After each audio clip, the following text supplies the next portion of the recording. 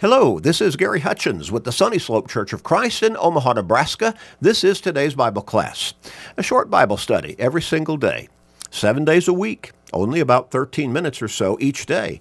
But it keeps us in God's Word, and that helps us to stay strong in our faith, because faith comes by hearing the Word of God, Romans 10 and verse 17. But being in God's Word every day helps us also to stay focused on our soul's salvation, on our spiritual lives, on our relationship with God. Now, you know people in your life who need to turn their lives around, don't you? They need to refocus. They need to start thinking about their soul's salvation and their relationship with God and eternity, because it's coming. Help them by sharing these short studies with them every day through Facebook friends, text messages, and other technological means, with your family members, friends, work associates, neighbors, with literally everybody you can. What a great blessing it would be if you could help somebody turn their life around and come to God through Jesus Christ and look forward to eternity with them in heaven. But that will also be a great blessing for you. So make up your mind, make that commitment, and start sharing today and every day with everybody you can. We're getting back into our line of thought and study, talking about how we need to make up our mind to not let the devil win. He is our deadliest and most determined enemy, our most dangerous enemy. In 1 Peter chapter 5, verses 8 and 9, Peter describes him as a roaring lion, walking about, seeking whom he may devour. That means our destruction. And so Peter says, be vigilant, be sober. In other words, be alert, be aware, be on guard, because the devil is out there and he wants to do you in, but not just physically. He wants to do you in spiritually and eternally. He wants to lead you into eternal condemnation in hell. That's where he's going to be. He wants to bring as many souls as he can there with him. Somebody says misery loves company. Well, maybe that's his idea. Or maybe it goes back to Revelation chapter 12, where he lost that battle to try to usurp the throne of God, and he was cast out of heaven. Well, maybe he just is angry with God and wants to try to get back at him any way he can. And the only way he can do that is by leading humanity, created in the image of God, with a soul, away from God and into the condemnation in hell. Whatever his motive, he is your deadliest enemy. He wants to bring you down. He wants you to end up in eternal condemnation. Well, God offers you forgiveness through Jesus Christ. As you're baptized into Christ, the blood that he shed on the cross cleanses you of the guilt of your sins. As Peter told those Jews on Pentecost who asked, "What shall we do?" he said, "Repent and let every one of you be baptized in the name of Jesus Christ for the remission of sins."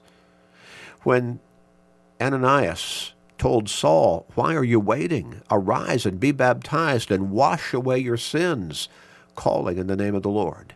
Acts 22 and verse 16. And the first reference was Acts 2 and verse 38. It is through our obedience to the gospel message of salvation, as we're baptized into Christ, that we come into salvation in him. Mark chapter 16, verses 15 and 16, Jesus told the apostles to go into all the world, preach the gospel to all creation. He who believes and is baptized shall be saved. He who does not believe shall be condemned. In Christ, we have hope. 1 Timothy chapter 1 and verse 1. In Christ, we have eternal life. And only in Christ do we have eternal life. Romans chapter 6 and verse 23. The wages of sin is death. That's where the devil wants to lead us. But the gift of God is eternal life in or through Christ Jesus our Lord. Now the devil, again, he's been on the scene before humanity since the beginning. Since God first created humanity, going back to Genesis chapter 3. He appeared in the garden. He lied to the woman, told her that if she would eat of the fruit of the tree of the knowledge of good and evil, which God told her, you stay away from, you don't even touch it, let alone eat it. For in the day that you eat thereof, you shall surely die. He told her, nah, you're not going to die. That was a direct lie. But then he deceived her by saying, you eat the fruit of that tree, you're going to become like God, knowing good and evil. He didn't explain to her what that meant. She thought she could be like God. She probably thought that was a good thing. And the fruit did look attractive. Well, sin often comes in attractive-looking packages, but the deadliness of it is beneath the surface. Well, she ate of that fruit. She gave to her husband, and he ate.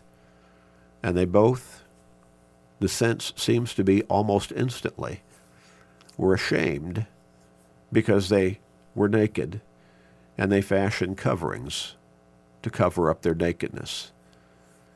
You see, now they were sinners. They were sinners.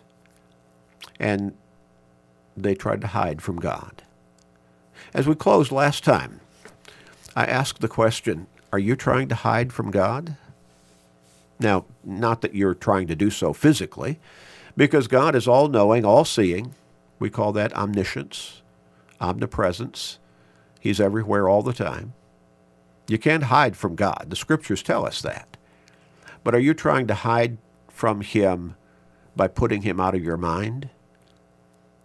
You know, people think out of sight, out of mind. So you put Him out of your mind. You don't want to think about God. You don't want to think about how you're not living in faithfulness, that is obedience to His teachings. You're not dedicated to Him. You don't want to think about the consequences of that, so you just put Him out of your mind. And in that way, are you trying to hide from Him? A lot of people are. Well, God offers you peace, a peace that surpasses all understanding, a peace that is difficult to really get across to people who haven't experienced it. Because how do you explain the peace of knowing that you're saved in Christ, that you've been forgiven and redeemed, that you have not just the wish, but the expectation of a home in heaven? How do you explain that kind of peace, knowing that you are in the Lord and that God and Christ are with you always? How do you explain that to people who have never experienced it? And so Philippians 4 and verse 7 says, the peace of God, which surpasses all understanding, shall guard your hearts and minds in Christ Jesus. In 2 Peter chapter 2 in verse 6, 2 Peter 2 in verse 6, Peter wrote this, and turning the cities of Sodom and Gomorrah into ashes, condemned them to destruction, making them an example to those who afterward would live ungodly. What did the devil do to Eve? He did not make her eat the fruit of that tree that God forbade them to eat of. He just lured her, deceived her into thinking it would be a good thing. Do you think the people of Sodom and Gomorrah, who were so corrupt morally, do you think they thought that was a bad thing to live in that kind of ongoing moral corruption? They probably thought it was a good thing. They probably thought it was fulfilling, exciting. But again, God destroyed that, not just Sodom and Gomorrah, but all those cities around them because of their ungodliness on such an ongoing basis. The devil wants to rob you of the peace that God offers you through Jesus Christ. Living a life of unrighteousness will keep you out of heaven. And the Apostle Paul gives us a number of scripture texts that repeat that over and over again. Now, every one of them goes through a list of ungodly lifestyles that will keep us out of heaven. But they're all representative lists. None of them is complete. He doesn't list all the different kind of sinful lifestyles in every single one of those lists. He simply gives us a representative list that is meant to get across to us, I can't live in these kinds of ways. In 1 Corinthians chapter 6, beginning with verse 9, we read, "Do you not know that the unrighteous will not inherit the kingdom of God? Do not be deceived. Neither fornicators, nor idolaters, nor adulterers, nor homosexuals, nor sodomites, nor thieves, nor covetous, nor drunkards, nor revilers, nor extortioners will inherit the kingdom of God." Now, you might say, whoa.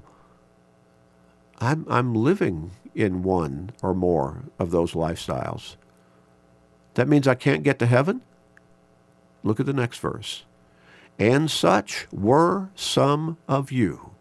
But you were washed, but you were sanctified, but you were justified in the name of the Lord Jesus and by the Spirit of our God." How? Remember what many of those Jews asked on Pentecost? "What shall we do?" "Repent and let every one of you be baptized in the name of Jesus Christ for the remission of sins, and you shall receive the gift of the Holy Spirit." Acts 2 in verse 38. Paul was going through a list here of sinful lifestyles that many of those Christians in Corinth to whom he was writing this letter, in which they had lived. He said, but you changed your life. You did repent. You did come to God through Jesus Christ. You were baptized for the remission of your sins. And so there is laid up for you a home in heaven. A home in heaven.